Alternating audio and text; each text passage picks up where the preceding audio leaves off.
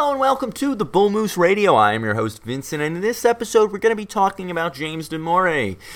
James Damore was a Google engineer. He's not anymore, thus me using the term was.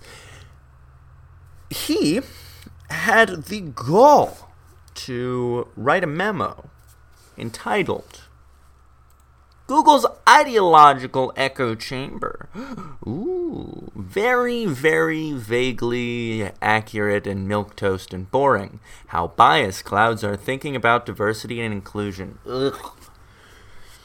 Okay, yeah, alright, yeah, I guess I can agree with this, but to be perfectly honest, you know what, a lot of people on the right especially are really taking this guy's side and, using him as a nice wedge issue to really demonstrate the hypocrisy, obviously, of the left. But I personally think we should blame this guy. You know what? He made the independent choice to work for a company that has a vice president of diversity and inclusion. If you're going to pay somebody, what is, I imagine, millions of dollars a year just to make sure that there's enough brown women in Google, I don't, at some point that is your fault. Like if you, yeah. So even Alexander Solzhenitsyn, eventually realized that there was, something wrong with communism, but poor James Damore really seems to be trying to drill down on this line of, it's just the fact that we're not talking to each other. That's really the problem.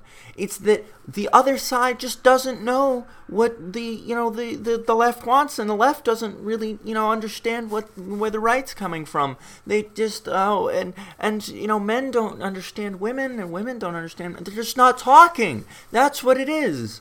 Or maybe there's foundational differences which cannot be resolved by communication. And also, to be perfectly fair here, I'm going to admit that every single right-wing person in this country is bombarded from the second they wake up to the second they go to sleep. They are bombarded with images on their television, flashing signs on the billboards on their way to work, ads on their computers, commercials and radios and non-stop diversity and inclusion and leftist ideology. It's forced down their children's throat in public schools. It's forced down their friends' throats in university. It is everywhere. Nobody can escape what the leftist opinion is. Nobody. It is all around you. It is on your sports center. It is on your cable news. It is everywhere.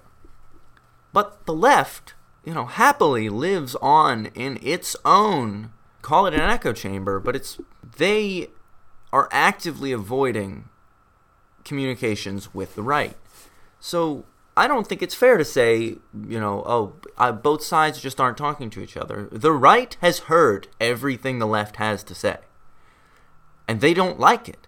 They don't like it because they believe in merit and they believe in the reality of this world that we live in with all the different aspects and manifestations that women are in fact different than men, and they're better at some things and men are better at other things, and one of those things might just be computer programming. Why is that so completely unreasonable? Is it maybe true that women are better at other things like nursing, and I believe there are more women doctors? Is it maybe that they're better at things that require, compassion and emotional connection, and worse at things that don't require those at all, and in fact often require emotional detachment in order to, drink Mountain Dew and sit behind a keyboard for 12 hours straight? I just don't understand why this is. No, I understand why it is. It's because there are forces in this world that want our lives to have no meaning other than what bureaucrats tell it to be. They don't want us to have individual meaning in our lives. They don't want us to have interpersonal relationships that are fun and exciting and mischievous and traditional, which that's what it used to be. It was the source of many comedies is misunderstanding between men and what's a rom-com? What's a rom-com? It is a comedic media piece, usually a movie, based around miscommunication between a man and a woman because of the differences between men and women. But anyway, Google fired this guy because he published an anti-diversity manifesto. That's what they called it. That's what the Huffington Post called it. New York Times, your basket of do-rags over there. They had deemed this an anti-diversity memo. Let's read the first effing sentence of the anti-diversity memo. I value diversity and inclusion, am not denying that sexism exists, and don't endorse using stereotypes. This is the first sentence of the anti-diversity memo. We're living in clown world. Google is insane. You know what? Once again, there's no way that you can work at a place like this that would fire you over a memo that starts like that, and not realize it. So once again, I do think that we should put our fair share of blame on Mr. James Damore. This is pathetic.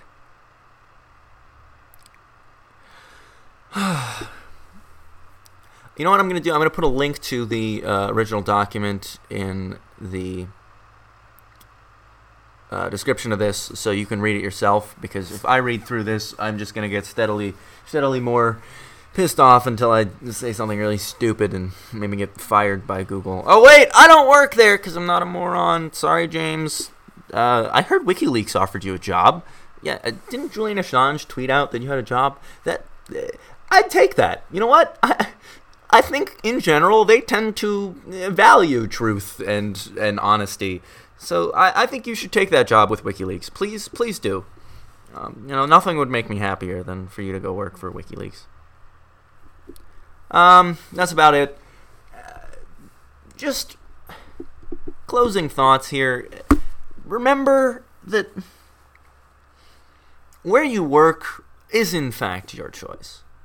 And if you need to take a couple months and just, lay low and save enough money so that you can move somewhere where you can have a job, or at least live a couple months without, having to worry about, day-to-day finances, even if that means you have to, maybe go to a few less movies and eat out a few less times. We need to drain these places like Google's of all the most intelligent and motivated people in the world. That's what we need to do. That is the only way we can solve it. I mean, they're going to help us quite a lot by doing shit like this, but what we need to do is ensure that no place with a management and inculcated in a mess, a just nihilistic mess such as Google, no place like that ever gets an employee with an IQ over 105 again. That is what we need to do, and we need to do that slowly and steadily. And that means if you work for a place like this, you, not today, not tomorrow, but someday, you need to quit that job and you need to find a place that does support your values. You need to work and support. It's going to be better for you. You're going to want to go to work. You're going to feel a motivation for your employer that you cannot feel right now, because Jesus, this is insane. But yes, that means you should really do everything you can to make sure that the place you work for does in fact reflect your values and, the truth and any sort of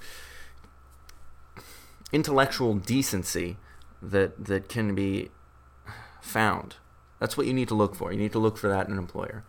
I hope that you had a wonderful time listening to this rant, and I hope you do actually check out that memo.